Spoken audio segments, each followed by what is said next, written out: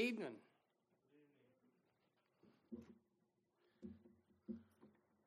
Are you warm? Are you warm? You warm? Are you warm? You look like you're glistening in the sun.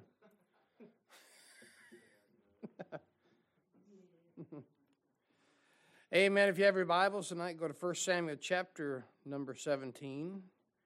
1 Samuel chapter number 17. Good to be in church in the middle of the week.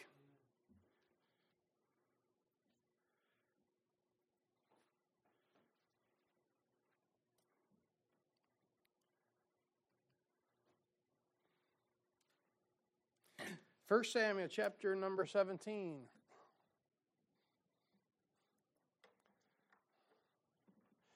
Says she is so wide awake. She's like, hey, hello world, how are you? All right, when you find your place there in 1 Samuel 17, we won't read the whole chapter. We'll read a few more verses here tonight and try to move a little bit farther through it. 1 Samuel. Have you stand. We'll begin reading in verse number 12. Verse number 12. Bible says in 1 Samuel 17:12, now David was the son of that Ephrathite of Bethlehem, Judah, whose name was Jesse. And he had 8 sons. And the man went among men for an old man in the days of Saul. It just means he was an old man and highly respected. Because he had been a younger man. He had been serving in the army with Saul, you know. And the 3 eldest sons of Jesse went and followed Saul to the battle. And the names of his 3 sons that went to the battle were Eliab, the firstborn, and next unto him Abinadab, and the third Shammah. And David was the youngest, and the 3 eldest followed Saul. I've often thought about that because they were there. They were present when David was anointed, right? So to me it seems like kind of a uncertain or maybe a divided loyalty because you got the 3 eldest sons of Jesse. They're following Saul, but yet they know that little shepherd boy brother there is going to be king. I can't imagine being in their head. But anyway, that's not the message, just a thought. And the Bible says, and David was the youngest, and the 3 eldest followed Saul. But David went and returned from Saul to feed his father's sheep at Bethlehem. And the Philistine drew near morning and evening and presented himself 40 days. That's a great number to study. I believe it's representation of testing. We won't go through that, but that's a great number. You want to study 40 in the Bible. And Jesse said unto David his son, take now for thy brethren an ephah of this parched corn, and these 10 loaves, ephah is 3/4 of a bushel, if you even care. These 10 loaves, and run to the camp to thy brethren, and carry these 10 cheeses unto the captain of their 1,000, and look how thy brethren fare, and take their pledge. Now Saul and they and all the men of Israel were in the valley of Elah, fighting with the Philistines. And David rose up early in the morning and left the sheep with the keeper, and took and went as Jesse had commanded him. And he came to the trench as the host was going forth to the fight, and shouted for the battle. For Israel and the Philistines had put the battle in array, army against army. Array just means they're arranging troops. You know what I mean? They're positioning. They're not swinging swords yet, but they're just getting everything moved into place and arranged. And just in case someone sneezes at the wrong time, then they're going to head after it, you know. And David left his carriage in the hand of the keeper of the carriage, and ran into the army, and came and saluted his brethren. And as he talked with them, behold, there came up the champion, the Philistine of Gath, Goliath by name, out of the armies of the Philistines, and spake according to the same words. And David heard them. Of course, some words are in verses 8 to 10. We read last week. And all the men of Israel, when they saw the man, fled from him, and were sore afraid. Not only were they afraid because he was a big fella, about 9.5 foot, and all that armor we went through last week. But if you remember back in verse 11, they're afraid because their leader was afraid. King Saul, he was afraid, and obviously the scriptures declare it, and I believe that's why the people were afraid. The Bible says in verse 25, and the men of Israel said, have you seen this man that has come up? Surely to defy Israel he has come up. And it shall be that the man who killeth him, the king will enrich him with great riches, and will give him his daughter, and make his father's house free in Israel. And David spake to the men that stood by him, saying, what shall be done to the man that killeth this Philistine? You know what David's doing here? I don't know if you see it. David's stirring the people up. He's preaching. The Bible says, verse 20, and shouted for. He's in the midst of the army. He's stirring. He's preaching to them. I don't know if you can see it or not. And he says, and David spake to the men that stood by him, saying, what shall be done to the man that killeth this Philistine, and taketh away the reproach from Israel? For who is this uncircumcised Philistine, that he should defy the armies of the living God? And the people answered him after this manner, saying, so shall it be done to the man that killeth him. Now here it goes, verse 28. And Eliab, his eldest brother, heard when he spake unto the men. And Eliab's anger was kindled against David. And he said, why camest thou down hither? And with whom hast thou left those few sheep in the wilderness? I know thy pride and the naughtiness of thine heart, for thou art come down that thou mightest see the battle. And David said, what have I now done? Is there not a cause? And he turned from him toward another, and spake after the same manner. And the people answered him again after the former manner. And when the words were heard which David spake, they rehearsed them before Saul, and he sent for him. Let's pray. Father, we truly are thankful, Lord, to be in this little church house tonight in northern Michigan. And Father, all the signs of fall are now upon us, the cooler weather, the fading of the leaves. And Father, we thank you, Lord, for the seasons, Lord, and we pray tonight that, Lord, you would bless your word. And Father, I pray that you bless the word of any preacher preaching the King James Bible. And Father, we pray that you be with our members tonight, those who are sick. We think of Brother Jacobs as he's in the hospital right now, or en route to one. Father, I pray that you'd help him, strengthen him, restore him to health. I pray that you give the doctors wisdom. Lord, in the multitude of prayer requests that we have of people that are not doing well, Father, I pray that you'd encourage them. And Father, I pray that you'd help us tonight, Lord, to draw closer to you. Father, help us to receive the instruction through your word, Lord, even though it's the middle of the week. Again, Father, thank you for your word. In Jesus' name, amen. All right, you may be seated. Within one of the greatest chapters of the Bible, and I believe there's a number of great chapters in the Bible, but within the greatest chapter of the Bible here, 1 Samuel chapter 17, not only do you read about one of the greatest victories, David and Goliath, the victory that not only comes out of obscurity, I mean, think about it, this victory comes in a valley named Elah. And you say, what in the world does Elah mean? It means oak. The valley of oaks. You know, you put me in a valley with oaks, I'm good if I got a chainsaw, you know. But victory not only comes out of obscurity and in a valley, but I think it's interesting. We just read that this victory, it's preceded by an altercation which would test the warrior's mettle.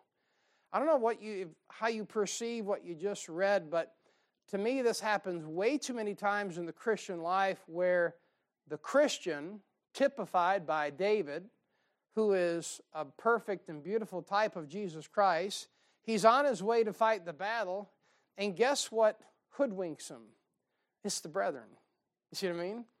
He gets in an altercation with the brethren. The Bible says in Isaiah chapter 9, verse 5, for every battle of the warrior is with confused noise and garments rolled in blood. Say, what'd you read that for? Because every battle that you and I face for the Lord Jesus Christ is often confusing. There's a lot of noise. And you can't sometimes wonder what in the world is going on. There's all kinds of noise and confusion, and casualties will abound. It's a bloody battle. But the temptation lies in that the devil is willing to use anything, and he's willing to use anybody to confuse the warrior. The devil, he wants to confuse the warrior. He wants to criticize the warrior. And in this passage, what he wants to do is he wants to curtail that warrior from getting the job done that needs to be done. And then, of course, getting our focus off the real enemy. Who's the real enemy? Is it Eliab? No, he's on the same side. The real enemy is Goliath. You say, what is that? Well, Goliath is a picture of sin. The real enemy is sin. The real enemy is the world. The real enemy is the flesh. The real enemy is the devil. And many times, since we know in Revelation 12:10, the Bible says that the devil is the accuser of our brethren. It seems like many times the brethren like to do the devil's job for him. So, as we try to do this, I'd like to preach about your older brother tonight. You say, "Oh, I don't have any older brother." I'm not talking about that. I'm talking about, spiritually speaking, I want to preach about your older brother, and I'd like to look at Eliab. He is showcased in one verse. You realize that Eliab, he has the claim to fame in one verse. He shoots his mouth off in one verse, and are you ready for this? He is never heard from again in the Scriptures. He is critical. He despises David, which is a perfect type of Christ. And David answers him perfectly. And you never hear from Eliab again. You say, did he get killed in the battle? We have no idea. History, biblical history, has a way of flushing out the stinkers. Amen? But I want to preach about your older brother. Your older brother. And through the text, uncover what the Scriptures reveal about him. Real simply tonight, I'll look at verse 28. I want you to see here that your older brother, many times, has an anger problem. He's got an anger problem. The Bible says in verse 28, Eliab's anger was kindled. An interesting thing, they would say today, by today's standards, I hear this all the time, "Oh, he has anger issues." And I'm like, "Oh, he sure does." Yeah, he's got anger issues. And a lot of times as Christians, you got anger issues. You got a problem with anger. And what happens? That thing heats up like instantly. It's like a jet engine. And I'll tell you what, since Christians have problems with anger, you know what happens? They lose their ability to have discretion. Look at Proverbs chapter 19. If you've got anger issues, it's obvious you have no discretion whatsoever. And we're talking about the anger issues that Eliab has. His anger was kindled. That's like someone went from a pilot light to a jet flame instantaneously. Instantaneously. Proverbs chapter 19, verse 11. It ought to take a little bit to get you wound up. Amen? You ought to be able to take a few on the chin. We would say it like that. That's what you would call being long-suffering as a Christian. We're preaching about the older brother, but a lot of times this will pertain to us. Proverbs chapter 19, look at verse 11. Notice what the Bible says here in verse 11. It says, "The discretion of a man deferreth his anger." Listen, when you pop your top, you have zero discretion whatsoever. Amen? He's just like, you go from 0 to 100. Like, okay, you just went off the grid. No discretion. When you got a problem with your anger, you don't have the ability to have discretion. You say, what is discretion? That's a big 30-cent word. Here's discretion. The discretion is defined as the liberty or power acting without other control than one's own judgment. That means you have the ability within you to keep it under control. And you know what a lot of Christians struggle with? The ability to keep it under control. They hear one thing and they're like, yeah. You ought to have some temper. You ought to have the ability to have your, the old preacher would say this, I didn't mean to dent your fender. You ought to be someone ought to be able to dent your fender and you not lose your mind over it. Well, here's the thing, David's presence simply sets Eliab off. You do realize the context going into this is Eliab was present at the anointing. We already covered that, right? Eliab and all them brothers were present, and they anointed David, and guess what? Jesse kept him home. Now, I know we read about Saul wanting him to play, so forth and so on, and being used there in the kingdom, but the fact of the matter is he was the youngest, and Saul's like, okay, you're anointed, that's great, boy, but you got to tend to the sheep. Being an Ephrathite of Bethlehem, house of bread. Isn't it interesting that the first thing that Jesse has David do is take 10 loaves. He's from the house of bread, and he's taking bread to feed his brethren. I find that interesting, but Eliab, he has an anger problem. He's got no discretion. And every Christian should have a fair amount of discretion. I mean, this is tough to preach because it depends on where you're at, how much of that book that you have inside of you, and how much you're reckoning yourself dead as to how much discretion you're going to have as a Christian. Not only does he have no discretion, but notice this in Ecclesiastes 7:9, he has no defense against foolishness. You realize when you lose your temper, I just say it without the original anything, you're just an idiot. Amen? You're just a fool. Ecclesiastes 7:9. Now listen, we're not talking about you being self-defense. We're not talking about that. We're not talking about there's a time to get wound up. Amen? We're not talking about sin and you not being upset at sin. We're talking about you losing your temper like Eliab did here. But notice here, he has no defense against foolishness. The Bible says in Ecclesiastes 7:9, anger resteth in the bosom of fools. You've heard the illustration like this before. You're like this cup. You're a vessel and you contain something. And whatever you're full of, if somebody bumps you, that's what's coming out. You bump this cup, water's coming out. If you're full of anger and someone bumps you, guess what's coming out? Have a nice day. Jesus loves you, right? But you have no defense against foolishness. No discretion, no defense against foolishness. Now look at this. Proverbs chapter 29, verse 22. Your disposition is going to be to stir up strife. Stir up strife. Proverbs 25, verse 22. Now you know this verse. These are some great practical verses. Maybe they help you on getting upset about things. But we're talking about your older brother. Older brother. And spiritually speaking, your disposition is going to be to stir up strife. Proverbs 25:22 says, an angry man stirreth up strife. I don't know about you, but the old man used to tell me when I was coming up, he used to say, well, if you stir it, it will stink. Right?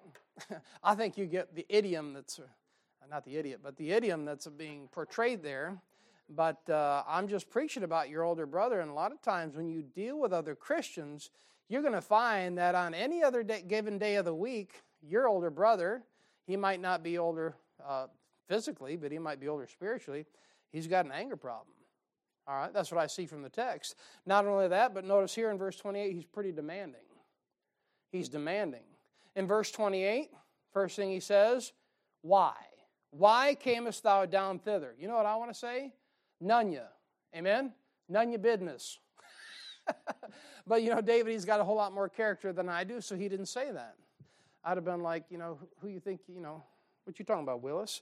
But anyways, he's got anger issues and he's demanding. And I don't know if this is making sense to anybody, but oftentimes you as a Christian, you got anger issues. You don't always respond right. And you can be downright demanding. I don't care how many people are here or not. That's just the truth. I'm going to preach the truth. Whether I got a problem with it or not. And your older brother, he can be very, very demanding. Why comest thou down thither? And I was thinking about that. I was thinking about examples in the Bible of things that are demanding. The world's very demanding. In Exodus chapter 5, verse 14, the first mention of demanding? Pharaoh's taskmasters. Perfect example, isn't it? The world is demanding, isn't it? You know what the world wanted? Well, the world wanted in Exodus chapter 5, verse 14, the Pharaoh's taskmasters, they wanted to know why a certain amount of work didn't get done. Sound familiar?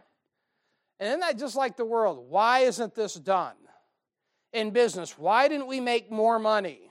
That's what the world wants. They're very demanding. It's not what have you done for me, it's what have you done for me lately. Not have you driven a Ford lately, but some of you might have, amen? But the world is very demanding. You see why as a Christian, you shouldn't be demanding. Amen? You ever wonder why you're demanding as a Christian? Look, everyone's got faults, whether you want to admit it or not. And sometimes you're just bossy. Right? You're demanding. And here's Eliab, your older brother. He's very demanding. Why comest thou down thither? Like the world. How about this? In Matthew chapter 2, verse 4, he's demanding like Herod. Remember Herod? He had the not so pure motives. You know what Herod wanted to do? He wanted to kill anyone that was a king. He wanted to kill, so what did he do?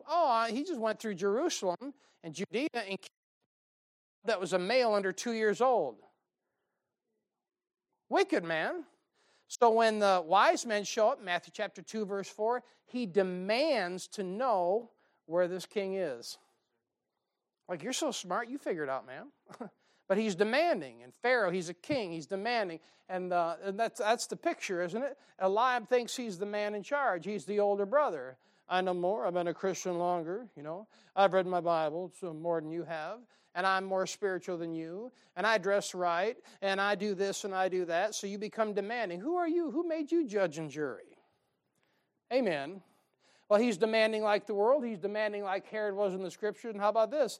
He's demanding like the Pharisees in Luke chapter 17. You know, when the Pharisees, the religious crowd, the religious elite was hanging around Jesus Christ just to criticize him, they demanded him of an answer of him in Luke 17:20. They demanded an answer from Christ when the kingdom of God should come. You say, why did they demand that? Well, number one, because they didn't have a clue. And number two, they wanted to make sure they were going. And number three, I think they just wanted to know what he knew. And when people ask you a question, there's usually a couple reasons they ask you that question. First of all, they ask you because they want to know what you know. Number two, they'll ask you because they want you to listen to what they think they know. And then the last reason, they actually do want to know. But generally, it's not because they want to know. How many of you have been asked a question before, and after you got done waxing elephants and you gave them the answers and all the scripture references, they didn't even listen to you? You're like, oh yeah, you were just baiting the hook. You just wanted to see what I knew. You didn't want the answer. That's a lie. He's very demanding. Well, not only he's got anger issues, he's demanding. But I want you to notice this in verse 28. He likes to stick his nose in other people's business. Amen? Verse 28, with whom hast thou left those few sheep in the wilderness? And I'm thinking at this point, look, pal, when was the last time you actually shepherded sheep? You're the eldest. I'm sure you began shepherding some sheep with, not Uncle Jesse, that's a Duke's Hazzard, but Daddy Jesse there, right? But being the eldest, and 1 Chronicles chapter 2, verse 15 says David the seventh, but in this passage, we learn that there were eight boys. You say, is there a discrepancy? No, maybe one died or maybe one was a grandson. That's how the King James Bible rolls. But I'm pretty sure that Eliab is not really interested in sheep. So what's he doing? He's just sticking his nose in everybody else's business. You know people like that? You know Christians like that? Say it ain't so, right? I don't know if I should say anything about that. But I'm just uncovering the older brother. There's two other older brothers in Scriptures that would merit your attention to look at. Number one is Esau. And number two is the prodigal son's brother of Luke chapter 15. Very, very close ties to what we're preaching about. But he likes to stick his nose in other people's business. And that just kind of reminded me of the news media, amen? The news media loves, that's how they make their living. Can you imagine and say, what do you do for a living? I am a journalist. How can you say that with a straight face? Why don't you just say, you know what I do for a living? I get in everyone else's business and someone writes me a check for it. Ain't that cool? That's what they do. That's the news media. That is the press. And when you think about the press, Luke 19:3 comes to mind. And the Bible says concerning Zacchaeus, and he sought to see Jesus, who he was, and could not for the press. So that press, that news media, I was just thinking this, when you stick your nose in other people's business, all you do is draw attention to yourself. Here I am with, XYZ News, and I'm here broadcasting the bank robbery of so-and-so. Well, look at you, man. You got a purple tie and I can't say what you look like, but anyways, you're just drawing attention to yourself. We cover everything first. Whatever. One thing happens and you get 25 stories. But they're just sticking their nose in everybody else's business. And when you do that, you know what's happening in verse 28. You know why Eliab is such the central character? Because he's sticking his nose in David's business. He didn't ask. He's just a jerk. Is that okay to say that from the pulpit? I'm not out of line. The guy's he's just a jerk. I mean, we haven't even got to, why he was there. We'll get to that in a minute.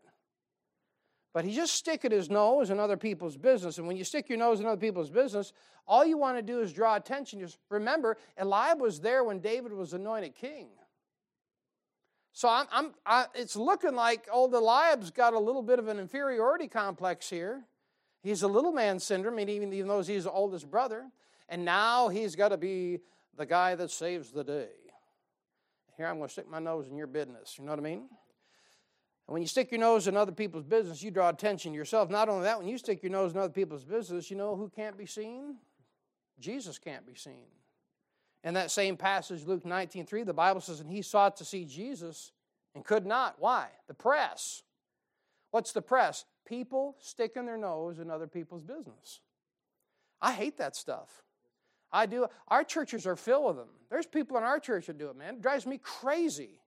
Stop sticking your nose in other people's business unless you want to be a lie-up. Amen? All right, now, there's 3 people that I see in the scriptures here that are affected by the press. Zacchaeus here in Luke 19. The woman with the issue of blood in Mark 5. You know what she had to do? Because the press was so heavy, she had to come behind and touch the hem of his garment. She had to come in the back door, per se. And then, of course, Jesus' mother and Jesus' brethren in Luke chapter 8, they couldn't get to Jesus for the press. Listen, whenever you stick your nose in someone else's business, all it's going to do is elevate you and push Jesus out of the way. Well, that's just like the press. And I was thinking, that's just like the Athenians. Go to Acts chapter 17. I'll show you just a couple things about this. It drives me crazy. Acts chapter 17. We're talking about the older brother. You might be that older brother. And you might think better of yourself. And you're, no, I'm David, you know. Amen. Acts chapter 17. There's some people in the scriptures that love to stick their nose in everyone else's business. I'll show them to you. They're there all day long. They're right in the pews of our churches. You say, preacher, if you wouldn't preach like that, you might build yourself a church. I'm not trying to build a church. Amen? This is God's church. If he wants to build it, he'll build it himself, and the gates of hell won't prevail against it. All right, Acts chapter 17, verse 21. Say, who you mad at? Sin? That's it. Nobody. 17:21, the Bible says, Paul says here, for all the Athenians and strangers which were there spent their time in nothing else but either to tell or to hear some new thing. You see that? Sticking their nose in everyone else's business, the older brother, just like the Athenians. Athenians are like the God and country crowd. The God and country crowd, every time they come around, like, did you hear what happened to Trump? Did you hear what happened to Biden? Did you hear what happened to Pelosi? Did you hear what happened to Schumer? Did you hear what happened to Feinstein? No, don't. Don't really care. Well, you're not a very good patriot. Oh, break in my house in the middle of the night and find out, I guess. Make me go to war, I guess you find out how good a patriot I am. But just because I don't stick my nose in everybody else's business, I don't stay on top of all that garbage, don't make me a bad patriot. Just don't make me nosy. I mean, what do I got to know what else is going on, man? Athenians are kind of like the Facebook Christian crowd, you know. Amen. Always up in everybody else's business. Here's the thing about this. I'm not just trying to be a jerk. I'm trying to preach some truth tonight, even if I'm doing it. This mindset disables your ability to serve the Lord. You say, why? Because you end up serving your own interests. Look at the passage. Acts 17, verse 21. They spent their time in nothing else. You see it? Nothing. You can't serve the Lord. You can't be the Christian you need to. All you're doing is listening to stuff or passing stuff on. That's hard stuff, ain't it? If you're honest, say amen. That's hard stuff, and that's hard preaching. Because ain't nobody I ever met don't like a good old juicy tale, amen? Especially if it's true. You know, and of course, every time you hear it, you're like, of course, you vetted that, right? You ran that through Snopes? whatever the vetting thing, right? Doesn't Zuckerberg go in Snopes? I don't know. I'm probably incriminating myself, and nobody's going to say, oh, you're right, preacher. But anyways, he liked to stick his nose in other people's business. That's right in verse 28. And like the news media, like the press, like the Athenians. How about like Peter? Look at John 21. Here's one. It's always been there. And the more you read this book, the more the Lord will show it to you. And I'm sure you already know all this. I'm not saying that sarcastically. I mean, I'm sure you do. I'm a slow learner. John 21, you know what happens. Peter's been out of fellowship with the Lord, right? So now Peter's going to get back on a straight and narrow. He gets back into fellowship. And Peter is not even in fellowship with the Lord for 30 seconds. And look at verse 21. 22. No, 20. Then Peter, right, after he says, follow me in verse 19. Oh, he's in fellowship, right? Then Peter, what does he do? Turning about. You see that? I'm like, that was his problem. He took his eyes off the Lord. You think Peter would have learned that when he was walking on the water.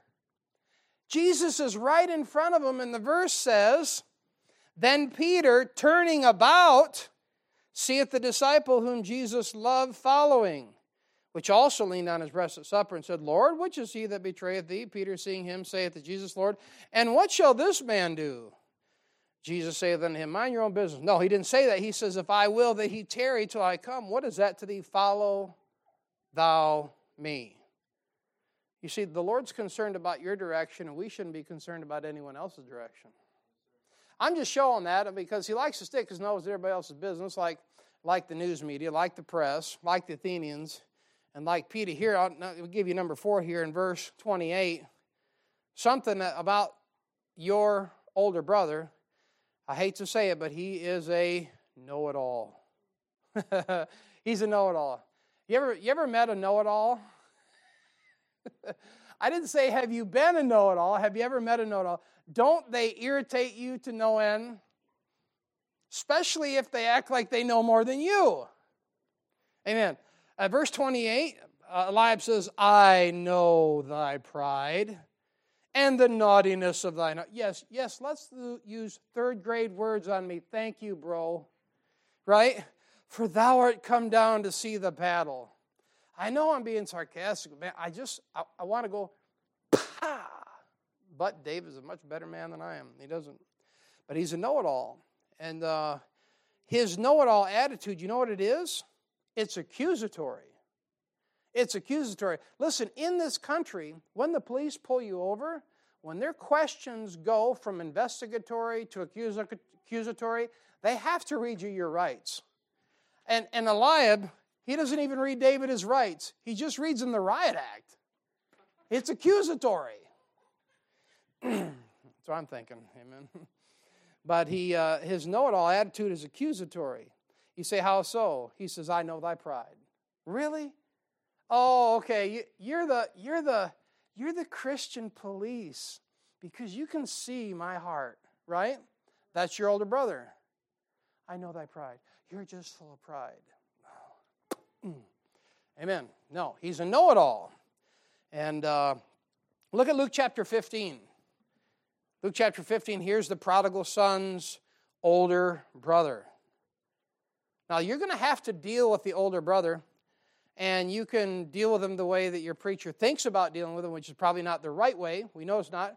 Or you can deal with him like in verse 29 and 30, like David does, and it becomes just a blip in the Scriptures because he handles it the right way. Look at 15, verse 30. Go to 29. This is the older brother, and he's talking to the father, and he answering said to his father, Lo, these many years do I serve thee, neither transgressed I at any time thy commandment, and yet thou never gavest me a kid. Talking about a goat, not like, he wanted to adopt a son or daughter, that I may make merry with my friends. You didn't throw no party for me, old man. Verse 30, but as soon as this thy son was come, which hath devoured thy living with harlots. How does he know that? You ever think that? Yeah, you ever think, how does he? There was no Facebook. There was no cell phones. But you see the accusatory remarks? He's assuming. You say, why did he assume that? Oh, possibly because he had thought about going out and doing that. And since he thought that if you ran off and didn't do what you were told, then probably you would react the same way. Listen, not everyone's going to do what you do. And if you got out there in the hog pen and you blew it, doesn't mean everybody else is going to do it the way you did it. But as soon as this thy son was come, which hath devoured thy living with harlots, thou hast killed for him the fatted calf. It's accusatory. Look at Genesis 27. I'll show you the other one. Here are two older brothers. They're accusatory. They got an anger problem. They like to stick their nose in other people's business. What was it? Why was it the older brother's business what the prodigal son's father did for him? You see what I mean? You ever stop and wonder what business is it of yours, what the Lord does with his sons? But sometimes we find ourselves, what's going on, right? And the Holy Spirit's like, mind your own business. Follow thou me. And Peter, his eyes are on the Lord. Oh, I'm in fellowship. Oh, I love you. But what about this guy? No, back here, Pete. Genesis 27. Look at verse number 36. 27:36. Bible says here, this is after Esau got the blessing, and Jacob got the blessing instead of Esau, and Esau was talking to his father. Look at verse 34. And when Esau heard the words of his father, he cried with a great and exceeding bitter cry, and said unto his father, Bless me, even me also, my father. And he said, Thy brother came with subtlety, and hath taken away the blessing. And he said, Is not he rightly named Jacob, for he hath supplanted me these 2 times? Liar. He took away my birthright. Whoa, wait a minute here. Go back to, here's the other reference I had here. Go back to 25:33 in Genesis. Took away my birthright, did he? You little liar. He didn't take it from you. You sold it to him. 25:33. And Jacob said, Swear to me this day. And he sware unto him, and he sold. He what? He sold. Did Jacob take it? He sold it. Now, once the transaction was made, he took possession of it. But he sold his birthright. You see that? That's accusatory. He's a know-it-all, and his know-it-all attitude is accusatory. And he says, I know the pride. He says, I know the naughtiness of thine heart, right? Look at 2 Timothy chapter 3. A little bit of turning tonight, but I want you to show how this can relate to you and I.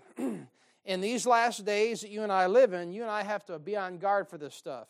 You and I have to be on guard for our anger. Christians are out of control. And you say, why are they out of control? Look around you, man. This world's out of control, and instead of keeping their eyes on Jesus Christ, they're putting it on this world. They're putting it on this world's leaders. They're putting it on this world's institutions and finances and functions, and they're losing their mind because their eyes aren't on Jesus Christ. But in 2 Timothy chapter 3, look at verse 3, notice the details of the last days. This know also, verse 1, that in the last days perilous times shall come. I believe they're here. For men shall be lovers of their own selves, covetous, boasters, proud, blasphemous, disobedient to parents, unthankful. That's Christians. Unthankful, unholy, without natural affection, truce breakers. That's all your divorces. How about this one? False accusers. There are people that accuse me and they don't even know me. People that accuse you for going here, they don't even know who you are. A bunch of false accusers. What are they? They're just still their brother. They've got anger issues. They love to stick their nose in everyone else's business. Amen? You picking it up tonight? Not only is it accusatory, but how about this? It's derogatory. Doesn't the Bible say in Ephesians 4:32, to be ye kind? I hate that word sometimes. Be ye kind. One to another, tender-hearted, forgiving one another. Man, it's hard to forgive, ain't it? It is for me. You say, well, it shouldn't be hard to forgive. Jesus Christ forgave you. Yeah, easy for you to say, man. Sometimes it's hard to forgive. Why? Because some people, I would just like to high five in the face with a hammer. Amen? Yeah. But it's hard. But he said, be ye kind one to another, tender-hearted, forgiving one another, even as God for Christ's sake hath forgiven your sorry carcass. Amen? It's in the original German Greek, so... But it's derogatory. You know why kindness is so hard? I just looked at a couple scriptures in the New Testament. I know you know this, but 2 references come to mind. I'll give them to you. We don't have to turn there. I believe kindness is so difficult because in Colossians 3:12, you and I are instructed to put it on. That is, it don't come natural. Look, I know some people's personalities are like bubbly and buoyant and just beautiful, and some are boring, right? Amen? But kindness does not come naturally. Colossians chapter 3, verse 12. You have to put it on. Not only that, but Peter says in, 2 Peter? It is 2 Peter chapter 1, verse 7, that kindness is something that you must add to your faith. You see, when you get saved, you trust Jesus Christ, by grace through faith. Amen? And what you have to do now that He has saved you, you made the decision to trust Christ. He did the miraculous work of the new birth, not you. Now you have to add that to your faith. That takes work. And Paul likens it to putting on a garment. That's putting on the new man.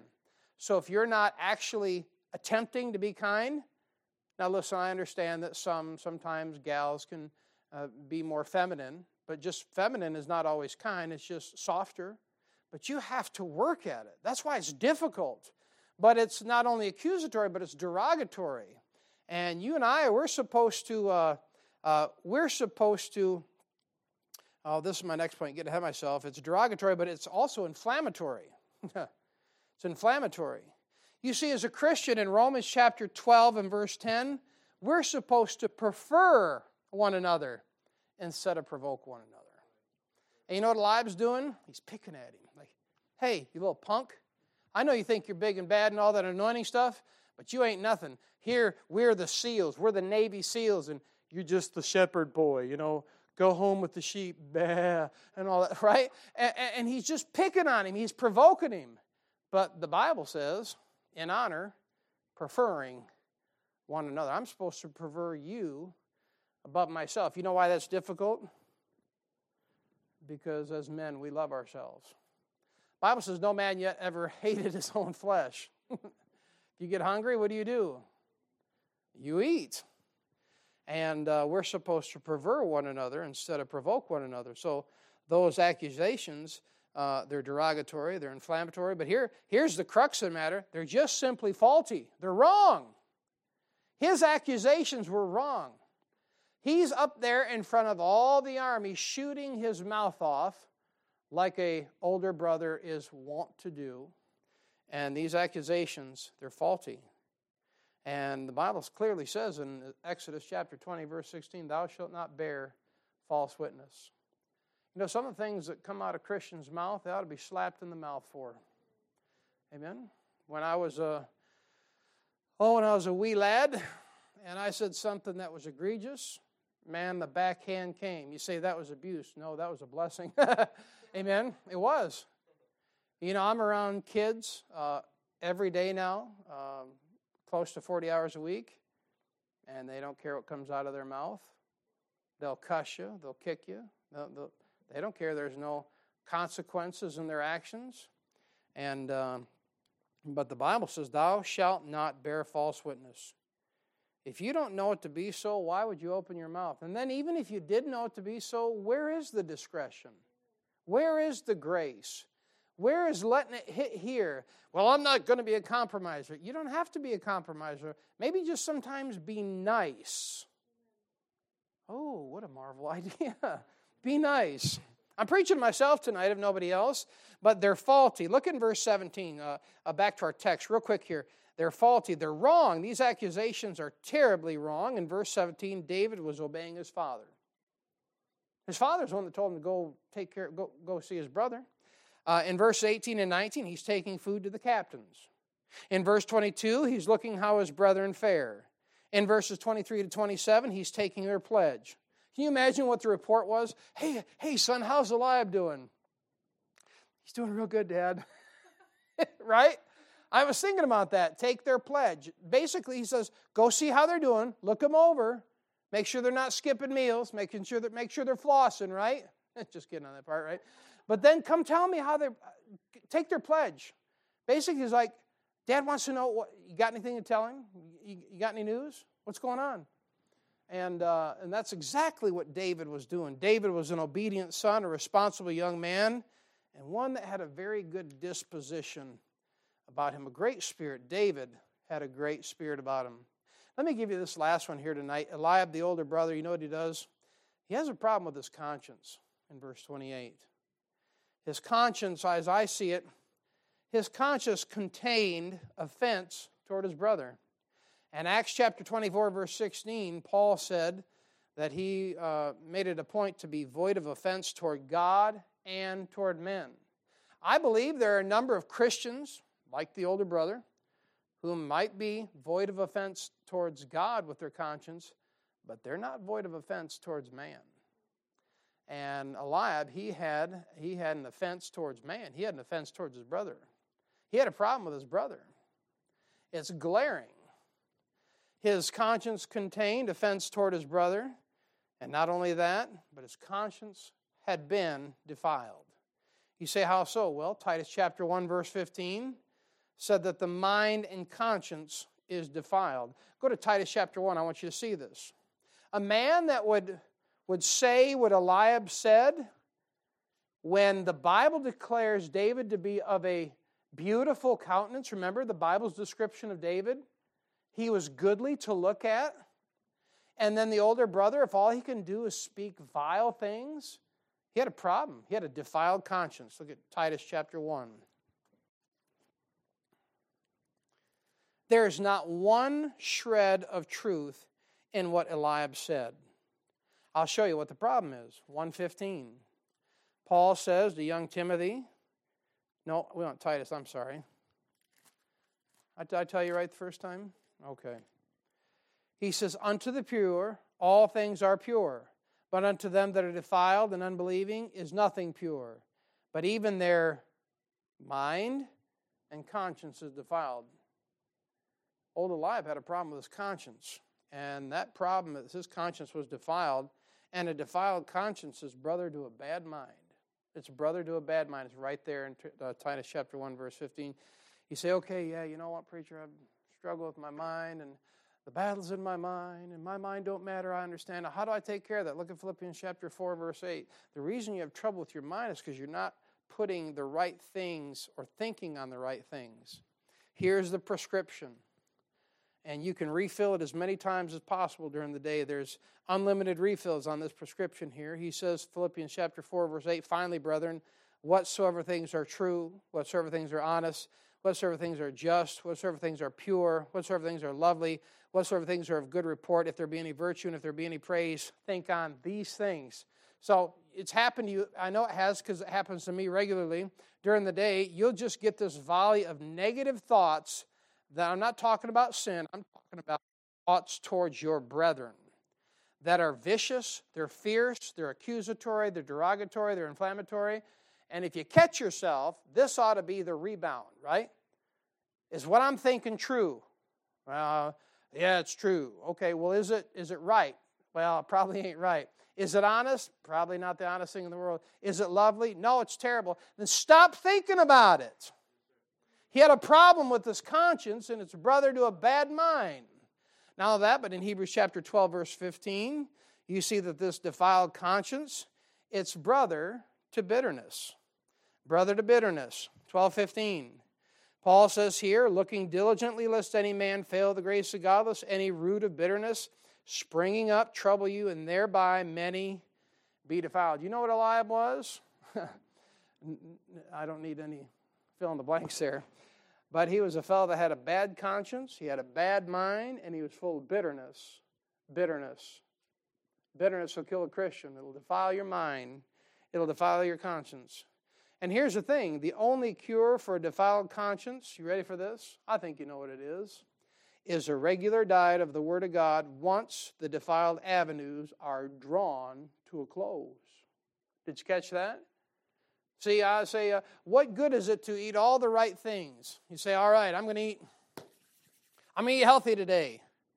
And you eat healthy all day long, but before you go to bed, you eat 8 packages of Twinkies. Right? You just destroyed everything you worked so hard for. I'm gonna go on a diet, and I'm going to eat healthy, no carbs or low carbs, no sugar, and then you eat, 6 pounds of chocolate before you go to bed. I kind of threw it right out the window. One fellow said this, you cannot out-exercise a bad diet. So I don't care how much Bible you read, how much Bible you listen to, how much preaching you listen to, if you're keeping the windows and doors of this world and all that garbage is going in, it ain't going to work. So what you have to do, it's real simple. You have to shut some windows. We're talking about taking care of our conscience. Shut some doors, and then have the right motive. It's called replacement. Replacement ideology, not theology. Replacement ideology. It works like this. If your motive is right for pleasing the Lord, and if your method is right. You say, what's the method? Well, we just talked about it. You got to shut the wrong windows and open the right ones. John chapter 3, verse 30, he must increase, but I must decrease. You have to allow the Lord to increase first, right? But you got to shut the wrong doors. You got to shut the wrong windows. There's things that are coming in through your eyes and through your ears that have to stop. You got to shut those things out. And then once those things are shut, then you can get the right stuff in. All right? You say, how so? Well, entrance of thy words giveth light, Psalm 119, 130. 1 Timothy chapter 4, 13, Paul tells Timothy, give attendance to reading. Amen. Now that reading will help. Not only that, but in 2 Timothy 2:15, study to show thyself approved unto God.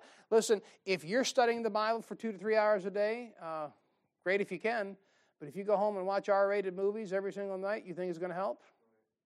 You can doctrinally dispensate and divide and all that stuff, but you're watching garbage and you're listening to garbage and you're consuming garbage, it ain't going to help. You got to shut her down.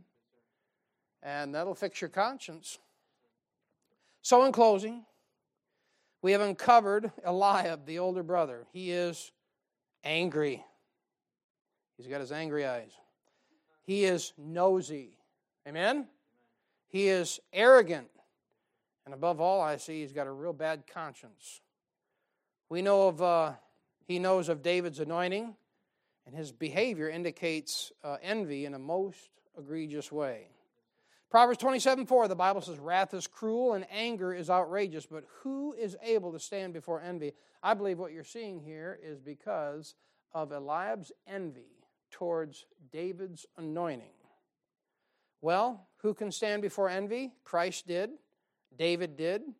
And you can only with the help of the Holy Spirit and the Word of God. I want you to notice real quick, and we're done. I want you to notice David's response in verse 29.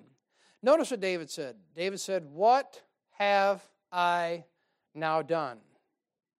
Is there not a cause? That's all he says.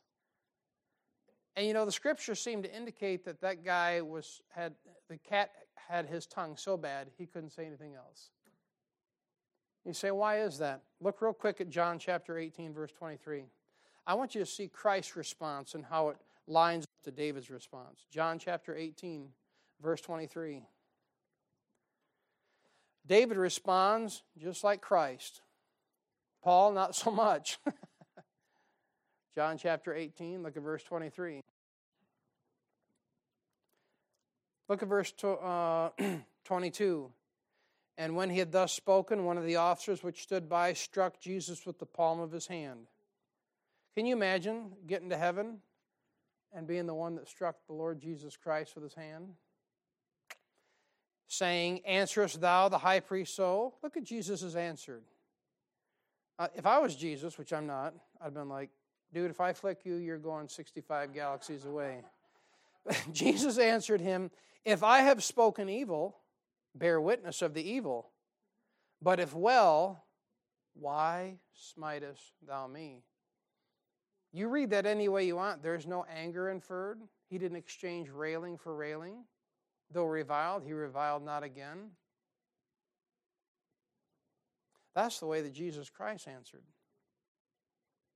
And of course, Solomon, he says in Proverbs 26:4, answer not a fool according to his folly. But notice back in our text, and we'll close with this and one more verse I want you to read and think about for the next millennium. 1 Samuel chapter 17, look at verse 30. I want you to look at the first 5 words. When all that thing takes place, you know what David does? The Bible says in verse 30, and he turned from him. Isn't that something? He said, what have I now done? Is there not a cause? Verse 30, and he turned from him. I believe in the Christian life, when you're dealing with the older brother, you have to have grace. You have to remember, your brother's not the enemy. The Baptist church is not your enemy. The bishop's not the enemy. Amen? And the Bible's not the enemy. But what David did is he just simply turned from him, and we never hear from Eliab again. I want you to look at Romans chapter 12, verse 10, and we'll close with this verse. In dealing with the older brother, lest we become too righteously indignant and thinking that we're David all the time, many times we adorn the garments of the older brother. We become arrogant, we become nosy, we become demanding. Amen. We think we've got to be in everybody's business. But here's Paul, through the Holy Spirit of God. Here's the decree of how we're supposed to treat one another. Romans 12, verse 10. This would be a good verse to memorize or underline or both. He says, be kindly affectioned one to another with brotherly love, in honor, preferring one another. Often thought about when Eliab met up with David, even if, which it wasn't, even if what Eliab said was true, there's a better way to handle it, isn't there? If you've got a problem with the brethren, the Bible says, debate thy cause with thy neighbor himself, and discover not a secret to another. Eliab used that platform to broadcast his brutishness across the entire army, and you never hear from the guy again. Just some thoughts on the older brother, and I hope it was a blessing. Why don't you stand?